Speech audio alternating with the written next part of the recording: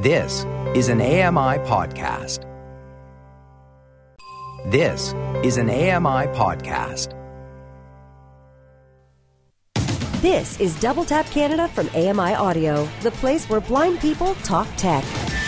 Hello. Welcome to Double Tap Canada. It is I, Stephen Scott. I'll be honest, I'm exasperated already. We've just been planning to get this show going now for about 3 weeks, I think it felt like, and we're finally around to getting started. Sean Priest is over there. Are you all right now, Sean? Are we sorted? No, I'm good. I'm just trying to work out what exasperated means. Okay. Ask Lady A. She'll tell you. Thank you. Meanwhile, we'll ask Tim Schwartz how he's doing. Hello, Tim Schwartz. How are you? I am good, Stephen Scott, and I'm not sure about Sean, but I am doing well after our 30 minutes run around of pre-show nonsense, I guess. I don't know what you call it. It's just fun. Just planning. Fun. That's planning, Tim. Was it planning, though? Really? No. Was it planning? No, it I mean, wasn't. look, we can't lie to people because at the end of this episode, people will know what's going on. You know, they'll know there was no planning involved in this as soon as we get to the end. I mean, that's just how it works. See, here's the question, Stephen. If it was planning, we could put it on the air. Was the conversation we had, was any of it able to be put on the air? No, I would love to do an off-air podcast, right? So we should do it. We should do like an off-air double tap. Right, what you got to do, no longer be you've on got to air. email feedback@ami.ca if you want it, right? Because we can't sanction it, right? Because we've got absolutely no power here. So, you know, we should get the listeners to start a campaign. No, please don't. Why? Don't. Let's just move Why? on. On with the show. Okay. Look, we've got lots to talk about. We are going to be looking into the emails, which actually lead a lot of our conversations this week, which I love. So if you want to email in, feedback@ami.ca. You can call as well if you want to. And we'll give you the phone number a bit later. You can call and leave a message for us, and we'll be happy to play it on air. As long as you are, obviously, because legally we have to say that, or else I guess we get sued. Well, I don't, but someone else does.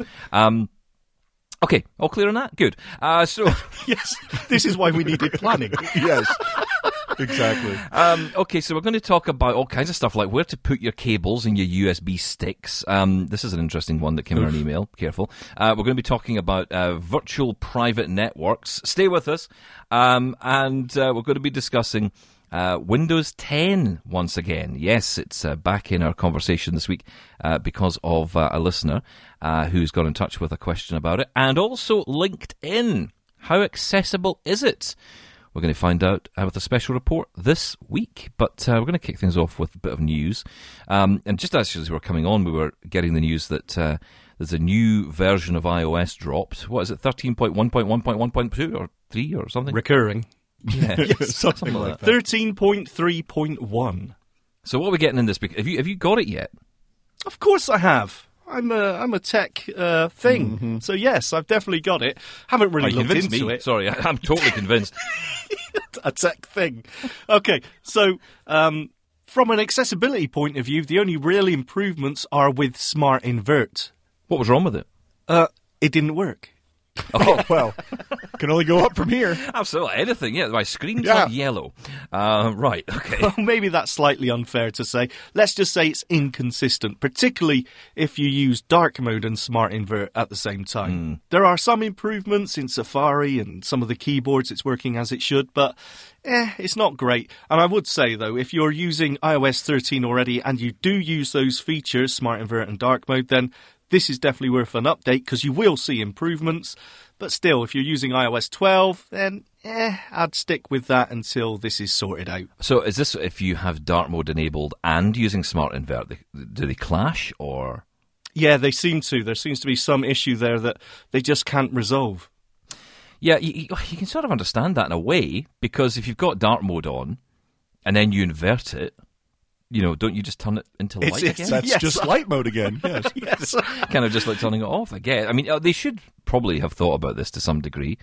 So that's not great. I'll tell you my biggest bugbear, and Tim, I'm sure, will tell us his because I think both of ours are different.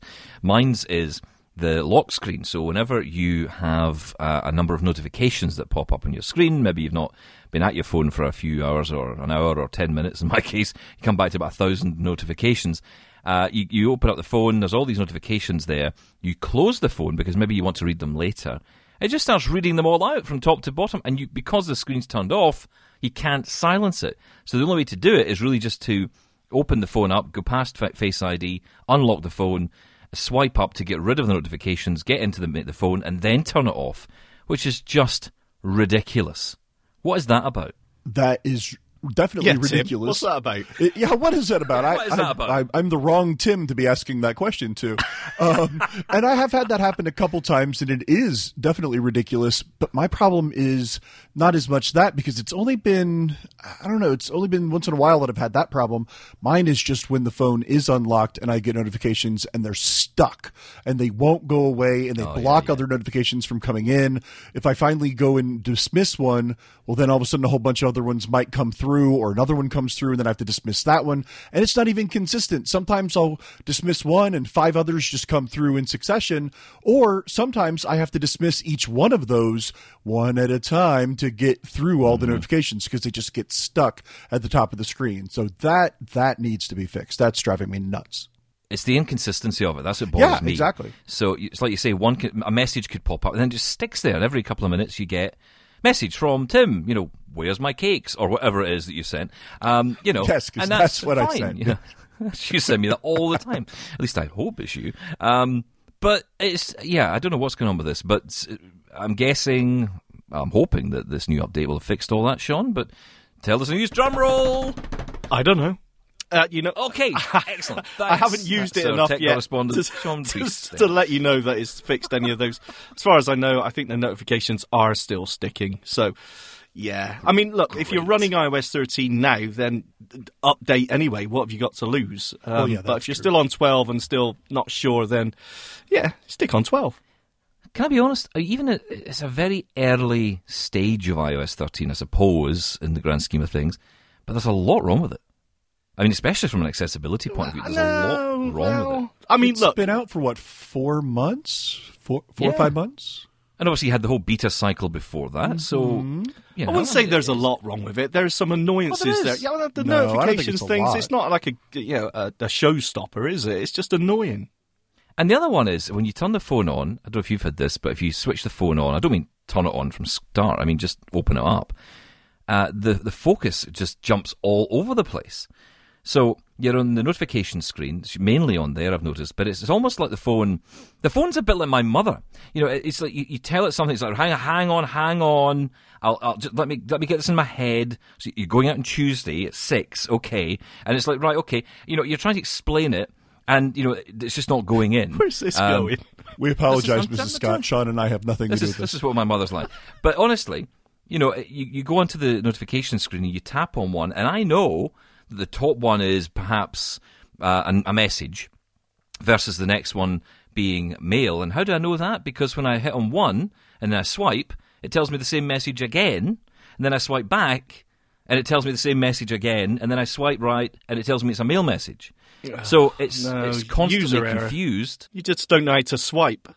Yeah, that's right. That was my problem all along. That was my issue. I couldn't swipe. I was doing it up and down. I mean, it's just ridiculous. There's a lot of bugs with it that I just don't understand. And, I mean, again, if we're all reporting them, and I hope we are, I'm certainly reporting them when I find them, it's just ridiculous. But we did get the news this week that iOS 14 is coming out, so that's going to fix everything. And it's going to be available on lots of devices as well, all the same, including the iPhone SE. Yeah, the SE and the 6S. They're going to stay the same as iOS 13. So that means not a huge amount of updates to iOS 14 then. Right, so that's telling us there's not a huge amount in there that's going to be different. We were, of course, looking forward to the news. I know you are, Tim. I think we all are, really, looking forward to what will become the iPhone SE2. Or iPhone 9. Yeah, it's the name. It's an iPhone 9. I'm not sure about that. But okay, I get it. They're thinking successor to iPhone 8 because it essentially will be the same phone, I'm guessing. Perhaps a few changes, better camera, certainly a better processor chip. But I think the iPhone 9 is definitely the blind phone. Oh, yeah. But it won't be the iPhone 9, I can tell you that now. No way will they... They're not going to roll back a new phone and sort of date it when it's a new release. They won't call it 9. SE2 would make more sense. It would, yes. But we'll see. But I don't know. I don't know what's going to happen. Well, what do we know, right? But, I mean, that's the rumor. Yeah, I can see SE2, obviously, because that makes the most sense. But at the same time, since they skipped 9, and this is supposed to be an upgrade to the 8, I can see the kind of sideways logic sort of to why you would call it an iPhone 9, but I think it may just be too confusing for people. I think that, people are going to be going into a store saying, I want the newest phone. Oh, you want the 11? No, I want the 9. What do you mean 11? I heard about this 9. There's an 11? People that are new to the iPhone numbering system, I think that could be very confusing. If you just call it the SE2, that just stays in line with what it was. But yeah, I mean, it's basically going to be physically an iPhone 8. Most of the hardware of the iPhone 8, except of course, like you said, the processor, Stephen, will be the new, the A13 chip that was in the 11, which I think that alone makes it great. Maybe a little bit better camera, but the same screen size as that iPhone 8. So to me, yes, I am very excited about this, especially considering the price point has been rumored to be as low as $400 US up to maybe $475 US. There's some different rumors on that, but it's still much cheaper. So yeah, it'll be my new phone, I think.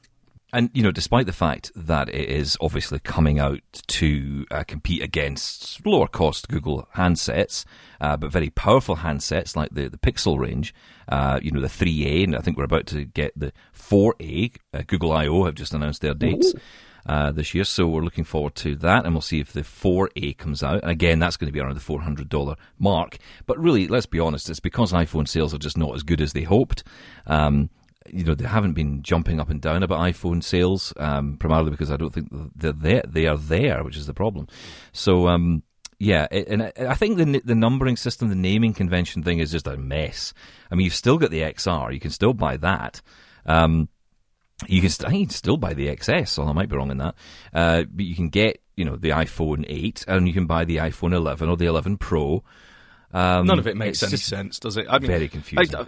It's the price points they need to worry about, and if they get a $400 iPhone in that range, then they've got everything covered. You got the. I know it's laughable if we say $400 is the budget range, but it is for an iPhone. $400 all the way up to $1,000 plus. Then, although in saying that, look, I'm using an iPhone 7 at the moment for my work stuff, and do you know something? What do you mean, what? It's brilliant. So I no, have an it iPhone 7 and I brilliant. love it.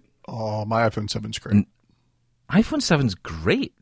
So, I mean, the only problem is it's very hard at this stage to recommend to someone what to buy, right? If someone says, what should I buy? I mean, don't buy an 8. Just don't do that. Because you may as well hang on. You'll probably find that the iPhone 9 or the iPhone SE2, whatever they end up calling it, will be cheaper than that. So I would say hold off. And we're maybe only talking a couple of months. I don't know. This is an interesting one because last year, the year before, we started to see Apple just drop products rather than do events or hold events or wait for events to happen. And I wonder if this is just going to appear at some point. Yeah, suddenly appear in the Apple Store. There's only one reason I think it won't, and if it's got the features in it, I think, well, I mean, this is just wishful thinking, really. I wonder if they're going to put Face ID in there as well as Touch ID. Ooh. Now, I think that would put some people off because lots of people still want the home button. Well, I'm not saying get rid of the home button. I don't think they would do that. I hope they don't do that. That's absolutely the reason why I want one. What, you mean Face ID and a home button? No chance. No way. No? No, you're wrong, you sir. so? No, get out. Okay. If it's going to have the hardware of the iPhone 8, it will have that haptic home button like the 7 and the 8 had. Mm-hmm. So in theory, it should have a home button, just that haptic feel home button. And why not put Face ID in there with it as well? So I think it's very possible they'll both be in there. What are you talking about? You've both gone mad. That's an expensive component, the Face ID IR projector. They're not going to put that in and keep the home button Touch ID on there, which you don't even get on the high-end ones. That's madness. Both get out. Making me sick. Wow. You shall see. Okay. You're the one who said a couple months ago that this phone was never going to happen, that it was just our hoping too much and that it was fake news. Yeah, so... Oh, I'm sorry, Tim. Do you have one in your hands right now? It's gonna No, happen. I don't think you do. There you go. Thank you. Moving on. Oh, dear. What's going on What here? happened to him, Right, Stephen? okay. What Stamp did my you do? authority. I don't know. It's not my fault, is it? Okay. Well, look, this is the way it goes, right? We just go through this process. So we'll just have to wait and see what comes out. There's also a talk about a red Apple Watch. Does this excite you? No. Could not care less. Okay. I'm excited for raising money for charity. I'm also excited because I'm a big baseball fan and I'm a fan of the Cincinnati me too. Reds. No, the charity thing. Yeah, sure. I'm for that. So as a Cincinnati Reds fan, I could wear it, and people are like, "Oh, you wear that because you like the Reds." Well, sure, yeah, that's it. Or you wear that because you're supporting a charity. Yep, that's it. Other than that, no, I don't care. Okay. None of us care about the colour of an iPhone or Apple Watch. No one cares. I think some people care. I just can't see it to care. Some people do care. Yeah, I mean, remember, not all of us can. No, see. I said Think nobody about cares. with the purple iPhone. Oh, yeah. My wife will be all over that right away. And if a pink one, if my daughter had one, she would go for the rose gold right away. But you put a case on it. You People pick your own typically colour, do, your own... yes, but it's that idea of knowing that the color is under the case, I guess. I don't know. I've actually heard other tech people. Yes, there's actually other tech pundits out there other Fake than news. us. People have actually said... no idea what you're I talking know. about. I've heard people actually say, they're desperate for a rose gold or the jet black. They want it. And then it's like, but you put a case on it and cover it up. Well, but I know it's there underneath. Well, okay, but then you're just... Yeah, ridiculous. Just as blind as I am with it because you can't see it. So I don't get the color, but people like it though.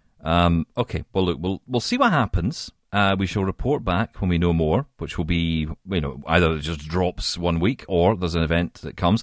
There isn't always an event, our first event of the year, until later on around WWDC. So we could just find this drops. I think it's likely it will. And we shall see. And I'm sure Tim's going to be first to buy it because, yes. And I'll not be far behind if I'm honest. It sounds brilliant. Okay, so let's move on because we've got an email in from Elisa who has got in touch, who's a big fan of the show. This show. Okay. Right. Lots of good info. She says. This show. Anyway, she says, I would love it if... I would love it if you talked about how to get the most out of LinkedIn with voiceover. She says, I think it's a powerful tool, but it is hard to figure out. Well, Elisa, ahead of the show, and for once we actually did plan something. This is very unusual. We planned something. We got someone else to do it for us. We got someone else to do it. So regular voice on the show, Robin Christopherson is here to tell us all about LinkedIn for you, Elisa, and for everyone else. And I'll be honest, this is intriguing to me as well. It's a social network that I'm aware of and I am connected to and I very rarely use. So let's find out how it actually works with Robin Christopherson from the UK charity AbilityNet. LinkedIn, the professional network. LinkedIn is the social network for professionals. Is it worth being on there? Absolutely. It's brilliant for networking, getting in contact with people, selling your services, and just being aware of what's going on in your particular industry. Microsoft run LinkedIn. The website and the iOS app are really, really accessible. We're going to look at the iOS app today. Open LinkedIn. LinkedIn, My Profile button. Here we are on the homepage of the app. This is the first tab. We'll look at the tabs across the bottom in a moment, but this one's called Home. And it's a bit like your Twitter or Facebook feed. It's a mixture of people's posts, ads, and news. We're on the very top button here, which is My Profile button. If we went in here, we could edit details about ourselves, our photo, the company that we work for, our job, and other interests. And that will tailor the sort of things that you will see when you look at your feed. Let's flick to the right. Search button. Double tap to search. Now I've kept hints on because every single control is really well labelled and there are really useful hints as well to help us know what we can do with that control. So this is the search. It said double tap to search. If we did that, we could search across contacts, across contents of our feeds, etc. Really useful. Open LinkedIn code button. Click to open LinkedIn code. LinkedIn code. What's a LinkedIn code? Well, this is like a business card. So if you're in a networking situation, in a conference or a business meeting, you would double tap on this and it would show a barcode on the screen, plus the ability to scan somebody else's barcode. It also shows a summary of your business information. So it's a really handy way, if both of you have the app open, for you to quickly use your camera to scan in that person's contact details or vice versa. Messaging button. Opens messaging screen. Messaging. Now, this is really important. This is like getting sent a direct message in Twitter, for example. So a private message from somebody that you share your contact details with. We'll have a look at that in a moment, but let's carry on flicking. Write a post button. Double tap to post. This is just like posting something to Twitter or Facebook. You can write a message, you can add a picture or a video, etc. Share video button. Double tap to share a video. And this will go straight to your camera roll and allow you to share a video directly from there and add comments. Share photo button. Double tap to share a photo. Ditto, but this time it just goes to the photos section. Edward Hill, scanning pens, empowerment to read independently, 3D bullet edited bullet. Actions available.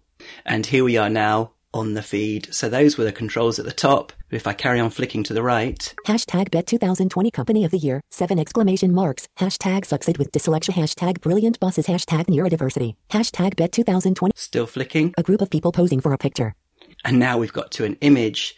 Now, one of the brilliant features of this app is that Microsoft's AI services automatically try and add alternative text descriptions to images. So this is a group of people. 46 reactions, 14 comments on Toby J. Sutton's post. And we're just flicking. Like Toby J. Sutton's post button. Comment on Toby J. Sutton's post button. Share Toby J. Sutton's post button. Double tap to share. There's lots of ways that you can interact with each post. Now, before we look at the tabs across the bottom, let's go back up to that messages button at the top right. Messaging button. Opens messaging screen. Dismiss messaging button. Dismisses the messaging conversation list screen. Really useful hints there. If I flick to the right. Messaging heading. Create group conversation button. Compose message button. Search messages. Search field. Filters button. Andrew Bretherton, Friday. Andrew sent a photo. 3 new messages. Active now. Jamie Kyo, Mon. Hi Robin. Sure. I'd love to. Susan Wayne. January 17th. Good morning. I have attached a document to my new business finance. Vessi Toshiva. January 15th. Hey Robin. I'd like to invite you to my global launch in London FDH.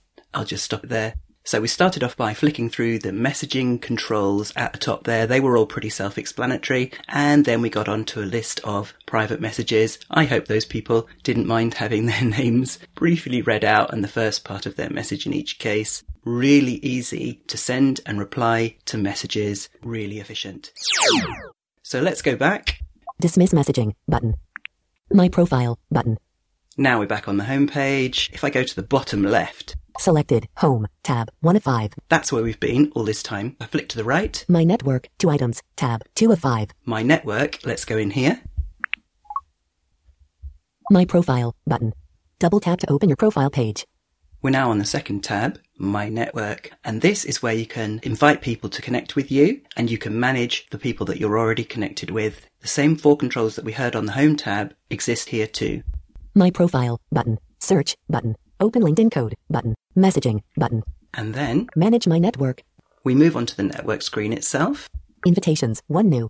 Fabio is now connection. Views the profile button. 44 mutual connections. See all button. People you may know from University of Cambridge. Martin Heng, accessible travel manager. Lonely Planet. Dismiss button. Connect button. Karen Jackson, expert disability. Dismiss button. Connect button. I'll just stop there.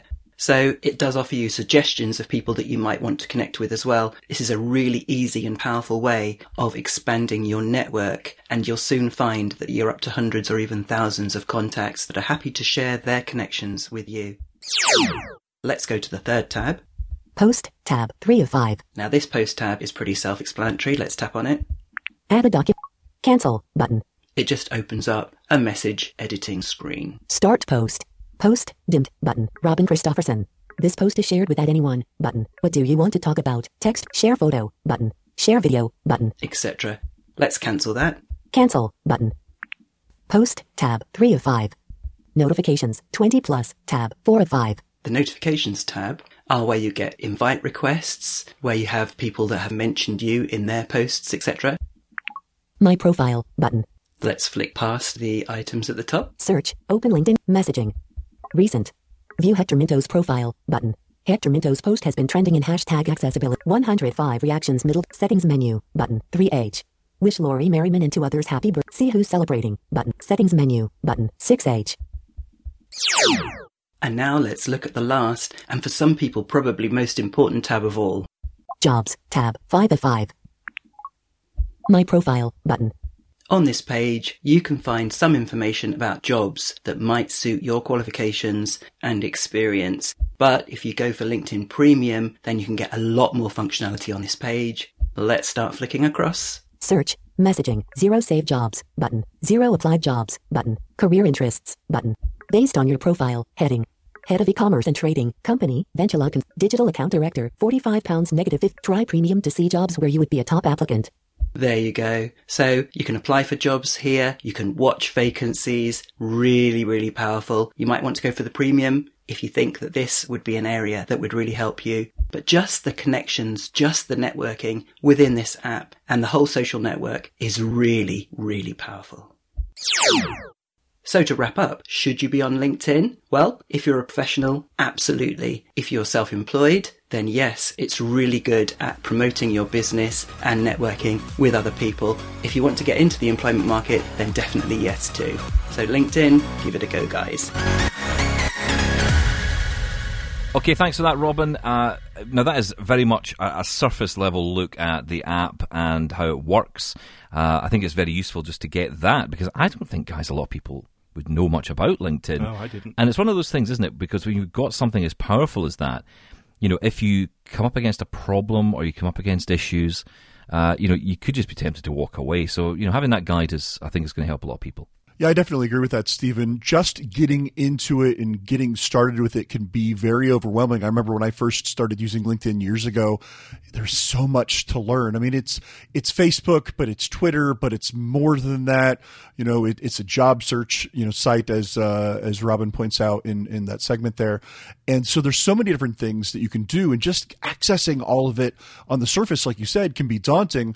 But then, yeah, to even deep dive more and to really get your profile set up right and information about your resume and the types of jobs you're looking for, you can categorize all that and follow different categories. And it's just so many different things you can do with it. What I really like is being able to connect with people, as Robin demonstrated, because I've been able to connect with people who are part of assistive tech companies, maybe even mainstream tech companies that have an accessible department, you know, person that they have in charge of accessibility, something like that. So just to find that those people exist, get connected with them, talk with them. But then a lot of bloggers, I've noticed, even podcasters, will share posts onto LinkedIn. So, you know, it's just another way to get the word out about what you're doing and to make that connection, similar to Facebook or Twitter or Medium or any of these other platforms. So yeah, it's just so many different things you can do.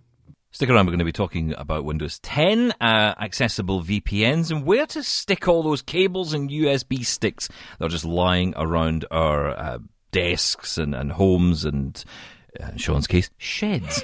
Yeah, all that coming up on Double Tap Canada.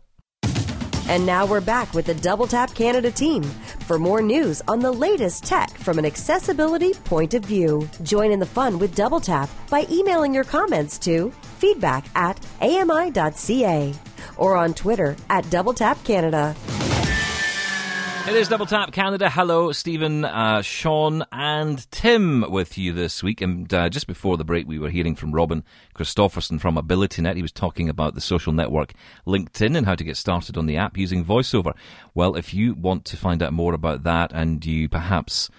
I'm not suggesting you wouldn't want to listen to our dulcet tones all the way through again, but if you perhaps, you know, maybe wanted to, you know, let's just say, cut it down a bit, you can go straight to the article on our doubletap.online website. You can find out more about it there and listen to Robin's tutorial once again. Speaking of tutorials, Sean's been busy again this week.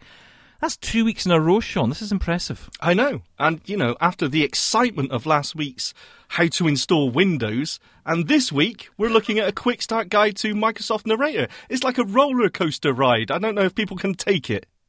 I can't take it, but that's generally, I just can't take it anymore. Anyway, Harry in York has asked about this, York in the UK. Harry emailed in to say, I'm looking for a step-by-step tutorial for using Windows 10 Narrator, but all I can find are lists of commands. I know exactly where you're coming from, Harry.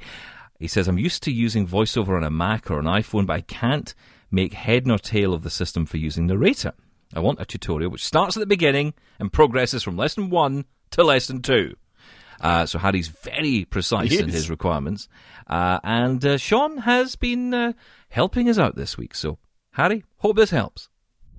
So, I don't really have time here to go into too much detail, but what I will do is give a quick overview of Narrator and how to get started. I will, however, put a more detailed and much longer version of this on the website. So if you need more information, go to doubletap.online. So, first things first, how do you start Narrator? Well, there's a couple of different ways to do that. You could hit the Windows key to bring up your Start menu, and then just type Narrator and hit Enter. But by far the quickest way is to use a keyboard shortcut. Press Control, the Windows key, and the Enter key at the same time. Starting Narrator. Narrator heading level 1. Welcome to Narrator. And there it is. Now, to exit Narrator, you can either press Alt F4 when you're on the Narrator window, or you can just use that keyboard shortcut again. Control, Windows and Enter will also quit. Exiting Narrator. The first thing you'll come to when you start Narrator is Narrator Home. This is Narrator Home, where you can get help, access your settings, and learn about new features. So let's see what's on the Narrator Home screen. To move around, just press the Tab key. Quick Start button, Alt, Q. And the first thing we come to is a Quick Start Guide button. If you press Space or Enter on this, you'll get an easy-to-follow, step-by-step run-through of the basics of using Microsoft Narrator.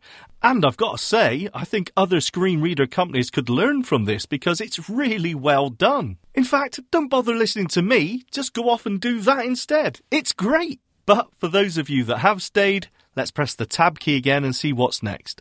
Narrator Guide button, Alt, G. Press Space or Enter on this to get a more in-depth, a more detailed guide to using Narrator. Let's press Tab again to move on. What's new button, Alt, W. Pretty self-explanatory, tells you what new features have been added on any recent updates.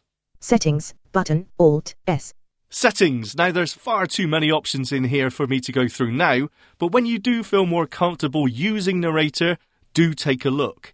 In here you can change many things like the voice, the speech rate, verbosity, anything really, so it's definitely worth looking into. Feedback button, Alt, F. Another great feature to have on the home screen, if you like, of a screen reader, feedback. If you're having problems or any issues, this is where you can tell Microsoft about them.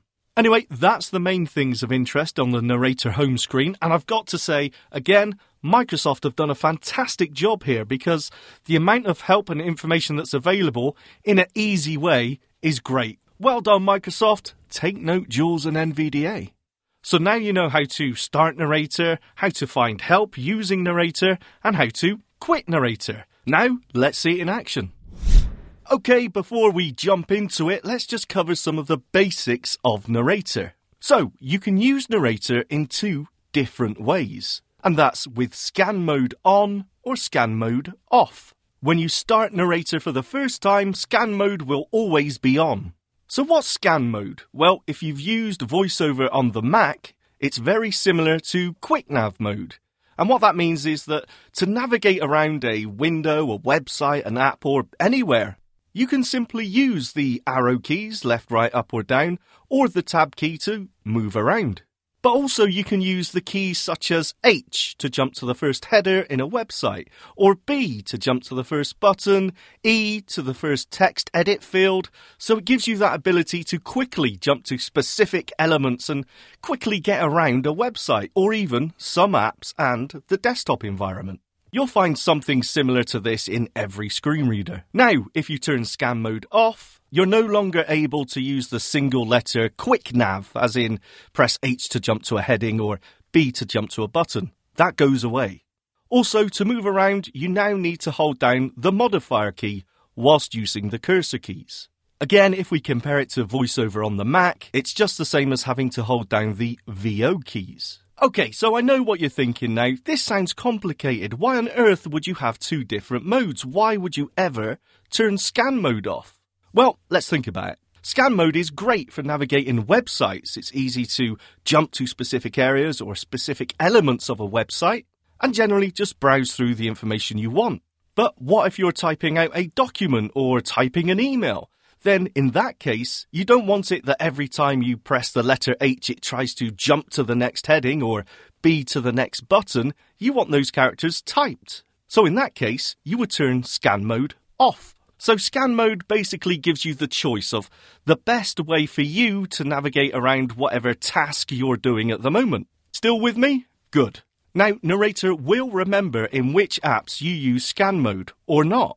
So, for example, if you open up the web browser Chrome, it will say, "Ha, last time he used this, scan mode was on, so I'll turn it on." Or if you open up a word processor, such as Word, it will remember, last time he used this, he turned scan mode off, so I'll turn it off, which is cool.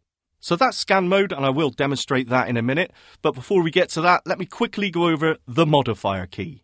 Just like every other screen reader out there, you will need to use a modifier key to perform screen reader specific commands. A modifier key is just a key that you hold down, usually insert or caps lock, whilst pressing another key to do something like increase the speech rate.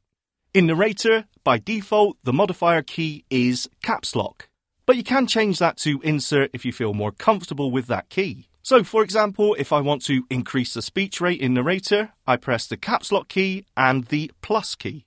Speed increased to 60%. Now if I press the caps lock key and minus at the same time, Speed decreased to 55%. And there's a lot of these keyboard shortcuts to do different things, as you can imagine. For a list of all the commands, you can press the caps lock key and F1. Okay, so that's the basics. Let's just see it in action. Let's bring up a website. Okay, so I'm going to press the start menu and type Chrome and hit enter to bring up my Chrome web browser. And now let's just bring up any old website. I don't know, anything will do. Maybe doubletap.online? Yeah, why not? Double tap online where blind people talk tech. Scan. So to turn on or off scan mode, you need to press the modifier key, remember it's caps lock, and the space bar. Scan off. And press it again to turn it back on. Scan. Scan mode is now on, so I can navigate around the website just by pressing the tab key. Link. Skip to content. Link. Skip to search. Primary menu. Link. Home. Link. News. Or I can use the up or down arrow keys. Link. Double tap TV. 4 of 7. Link. Double tap podcast. 5 of 7. Link. Reviews. And if I use the left or right arrow keys, it will spell out whatever I'm focused on at the minute, which is reviews. So if I press the right arrow, Cap E. Cap V. Cap I. Cap E. Cap W. Cap S. So far so good. Now, if I want to jump to a specific element, let's say the headings on a web page, I can just press the letter H. Link. Double tap online. And press it again to jump to the next heading. Link. An website loss information available via Alexa. Link. Double tap TV episode 9. Apps we love. Link. Is this the end for Windows 7? And to move back through the headings, I press Shift H. Link. Double tap TV episode 9. Apps we love. Link. An website loss information available via Alexa. You can jump through quite a few elements using the letter navigation. For example, B for a button, E for a text field, K to jump to a link. You can use the number keys to jump to a specific heading level. C for a combo box. There's just lots of them. You'll find a complete list in the user guide or just play around and experiment. Now let's navigate the website with scan mode off. I can still jump through using the tab key. But now the cursor keys on their own don't do anything. Instead, I need to hold down the modifier key, caps lock, and now if I press the left or right arrow, Link. Skip to search. Banner landmark. Primary menu. Navigation landmark. Selected. Requires selection. Contains 7 items. 1 of 7. Link. Home. 2 of 7. Link. News. As you can hear, by holding the modifier key and pressing the right arrow, I'm jumping through every item on that web page. But because we're no longer in scan mode, I can't just press the letter H to jump to the next heading or whatever I want to jump to. Instead, I need to press the modifier key, the control key, and either the up or down arrow to cycle through different views, as Microsoft calls it. Form fields. Landmarks. Headings. These are the same as the rotor options when you're using VoiceOver. I've set it to headings, so now when I press the modifier key and left or right arrow, it will jump through the headings on the web page. Link. Double tap online. Link. An website loss information available via Alexa. Link. Double tap TV episode 9. Apps we love. Link. Is this the end for Windows 7? The default view is items, so if you want to go back to navigating around the website as you were before, just press the modifier key, control, and the up or down arrow to go through those options until you hear items. And, that's it. Did that make sense? I hope so. That's it. I'm out of time, but don't forget, if you do want more information, check out the website. I hope that helps. Thanks for that, Sean. Wonderful update on Windows Narrator. Do you know, out of that, I'm getting the impression that you're not hating it as much as you used to. No, I was... Okay, I'll admit, I was impressed. It was impressive. Oh, here we go again, Tim. No. Here we go again. Wait. I haven't used this latest version of Narrator to say whether it's, as good as NVDA or Jules. I just don't know yet. But what really impressed me was the way that Microsoft presented the guides, the help, the Quick Start Guide in particular, was really well done. And having that information as soon as you start the screen reader is a great idea. And as I said in the piece, something that I think NVDA and Freedom Scientific could learn from. Right, look, this one's for you, Tim. Chris Chaffin has been in touch, who loves the show. He says, hello, Double Tap gang. I'm going to be travelling in a few months where cell coverage is not that good. Coming to Scotland, eh? He says, so I'll have to rely on available Wi-Fi supplied by the place that I am going. He says, because of this, I am looking into getting a VPN for that time period. That's a virtual private network. Now, of course, I am looking for one that is accessible, but also one that doesn't slow your internet speed to a crawl. Do any of you use a good VPN that is accessible and reliable? I do not mind paying for a good service that is accessible. Any help or guidance you can give me would be greatly appreciated. He says, love the show. Keep up the great work. Now, Chris, I have to say, on this occasion, I have to defer to Tim. I don't have to, but I'm going to. Because, honestly, he knows this stuff better than any of us because you spent a lot of time working this one out. So, Tim, tell us about accessible VPNs. And maybe, for those who don't know, we should maybe explain a bit what a VPN is. Well, that's the bit trickier part, but I will do my best. Yeah, a VPN or And you get 2 minutes. Oh, well, thank you. Wow. No pressure. So a virtual private network is a virtual private network. All right, I'm done. No. Thanks. No, VPNs I have been interested in for quite a while, and I did do some extensive research probably a year or so ago. I remember, Stephen, you and I had talked quite a bit about this because we were both interested in getting a VPN, and part of the reason for me was traveling, like Chris has said here in this email, but then also just being out and about in public spaces, because if you're going to use a public Wi-Fi, it is a really good idea to use a VPN. So what a VPN does is to put it very simply, it is a virtual private network, like we said, and it in a way makes the connection from you to that Wi-Fi network more private. People basically aren't seeing your phone's information, your phone's IP address. It's changing it, masking it, making it more private. So, for example, this does happen, and it is scary to think of this, but it can happen. If you're on a public Wi-Fi, just using your phone without a VPN, someone else could be sitting there in that same space on that Wi-Fi and use certain tools on a laptop or even on their phone and find you on that public Wi-Fi and get into your phone or get into your laptop or whatever it is you're connected with. And so they could get in and get information about you or get things from your phone. So that's why you want a VPN, is to protect yourself. Now, there are other reasons to have a VPN. If you're in a foreign country and want to trick it to think that you're in your home country so that you can do things with your charges and cell rates and all that kind of thing, that is a thing, and that happens. But scam. But ultimately, VPNs are there to protect you. And there are several that are accessible. Sean actually had put out a question on Twitter about accessible VPNs just to see if we could get any more. And there was one that I had never really heard. Well, I had heard of it, but I never used it. And that was OpenVPN. Now, I did download this on my iPhone. I couldn't get past the initial startup screen with VoiceOver. It had several different options as far as importing different profiles or server information. Inaccessible. Forget it. That's it. Just puts you off, doesn't it? Well, it definitely does. But I'm wondering, is it the app? Is it the current version of the app? I hope it's not me, because there were a couple people, one at least that I actually know who they were, and I respect, I think, their opinion. And they said that it was accessible and should be the only one you use. So I don't know what's going on, but I couldn't get it to work. So the ones that I have used personally that I've tried out and tested, probably my favorite is one called Private Internet Access, PIA. That one is really good. You can use That's it the on... one you told me about. Exactly, yeah. So when I had talked to you about probably about a year ago now, and I had it on my iPhone, on our iPad, on our home computer, on Windows. You can have up to like 5 or 6 different electronics basically on it. So anything that connects to Wi-Fi, your computer, your laptop, your phone can connect to it. And usually that's what VPNs will let you do, is connect to multiple ones with one account. So PIA, Private Internet Access, this is really good and very accessible. In the past, I've used TunnelBear.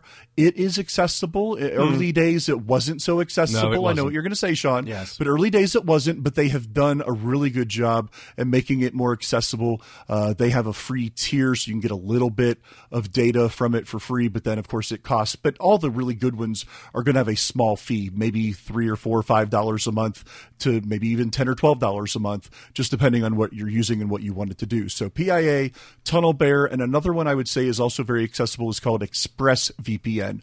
Very similar to the other two.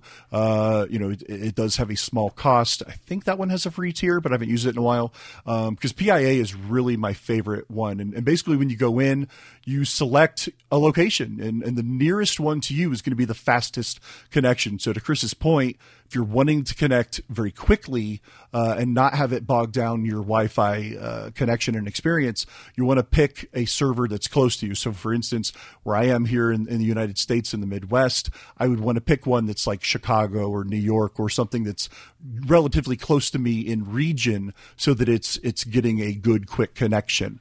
And they all work really well. Like I said, these three I found to be very accessible.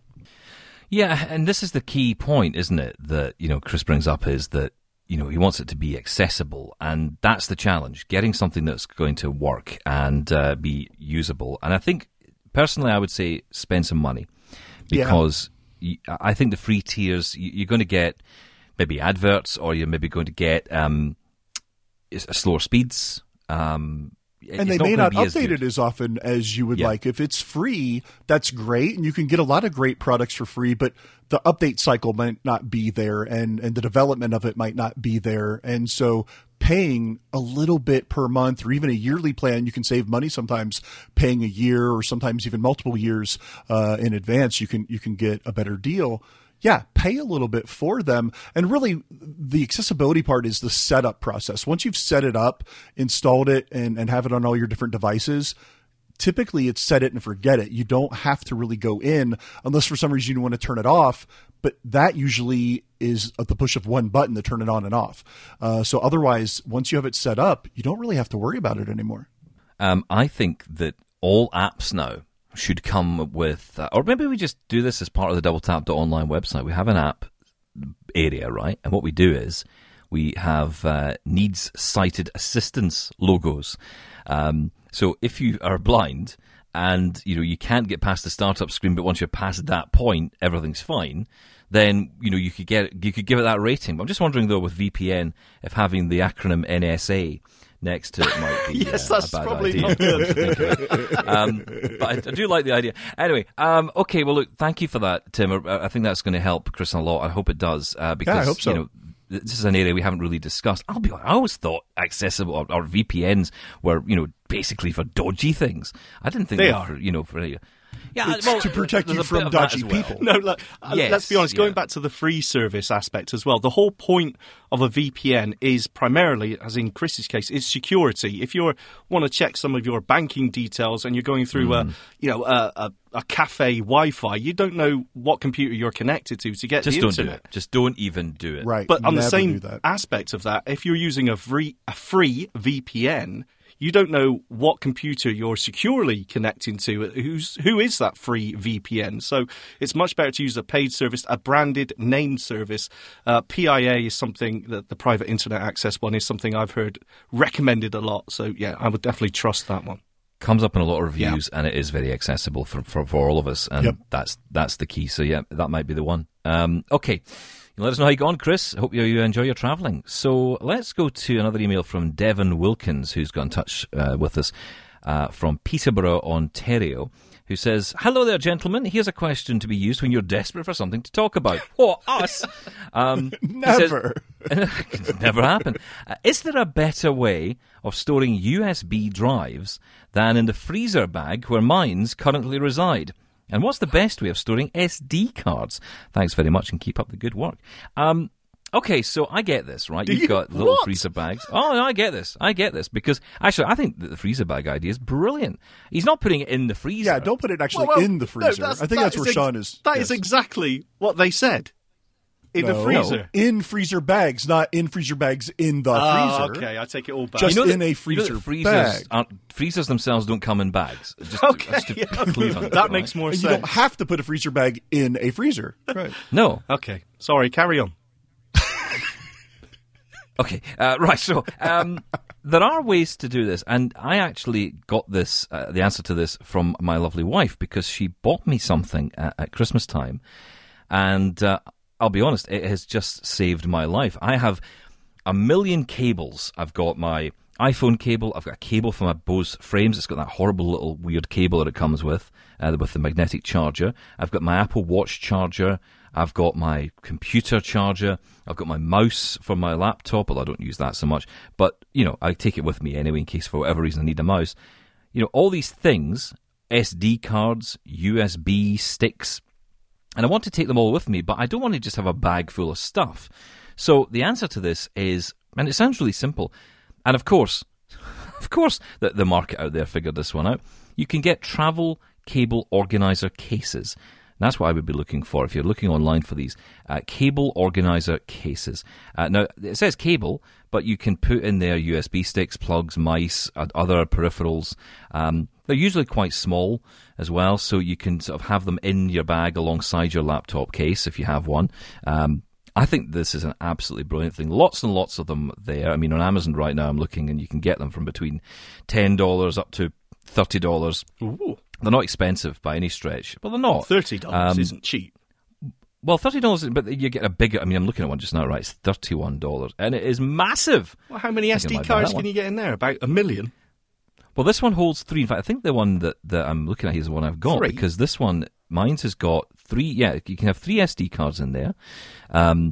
It's actually also able to hold a small iPad, this one as well. Hang on. SD cards are like the size of a stamp. What are we talking about? 3? Well, but it has little compartments specifically for SD cards. Right, okay. You are a blind guy, aren't you? I mean, you know how this works. Yeah, but what's the You know, point of everything has to that? be in its I mean, place. you've got 3 tiny SD cards in a suitcase, basically. Perfect. It's not a suitcase. It's tiny. Right, okay. You've never seen these before. No. You've no idea what these things are. He would just They're chuck very it in a small. bag and hope for the best. Put it in the freezer. Yeah, I mean, it's probably, if it's anything, the size of a reasonable sized book. I mean, it's a very small bag, and it holds all these different things, and some of them have more compartments than others, and you can do more with them. But like I say, you know, just search for cable organizer case, and you'll find all kinds. Bag Smart is the one I've got, and it is it's brilliant. I love it. Okay, all right. Well, maybe. I would say, look, SD cards, they usually come in their own little clear plastic cases anyway, so always keep them in there if you can, if you haven't lost them. I think you can... You'll have lost yours. Yes, well, I think you can even buy replacements online as well. They're the easiest thing. And you know what? You don't have to be that careful with these, as with any other storage medium like a hard drive or whatever. Keep them away from any magnetic sources and keep them away from extreme cold or heat. Don't put them in the freezer. But other than that, it's just... Doesn't put them in the freezer. I'm just He saying. puts them in freezer bags. You never know.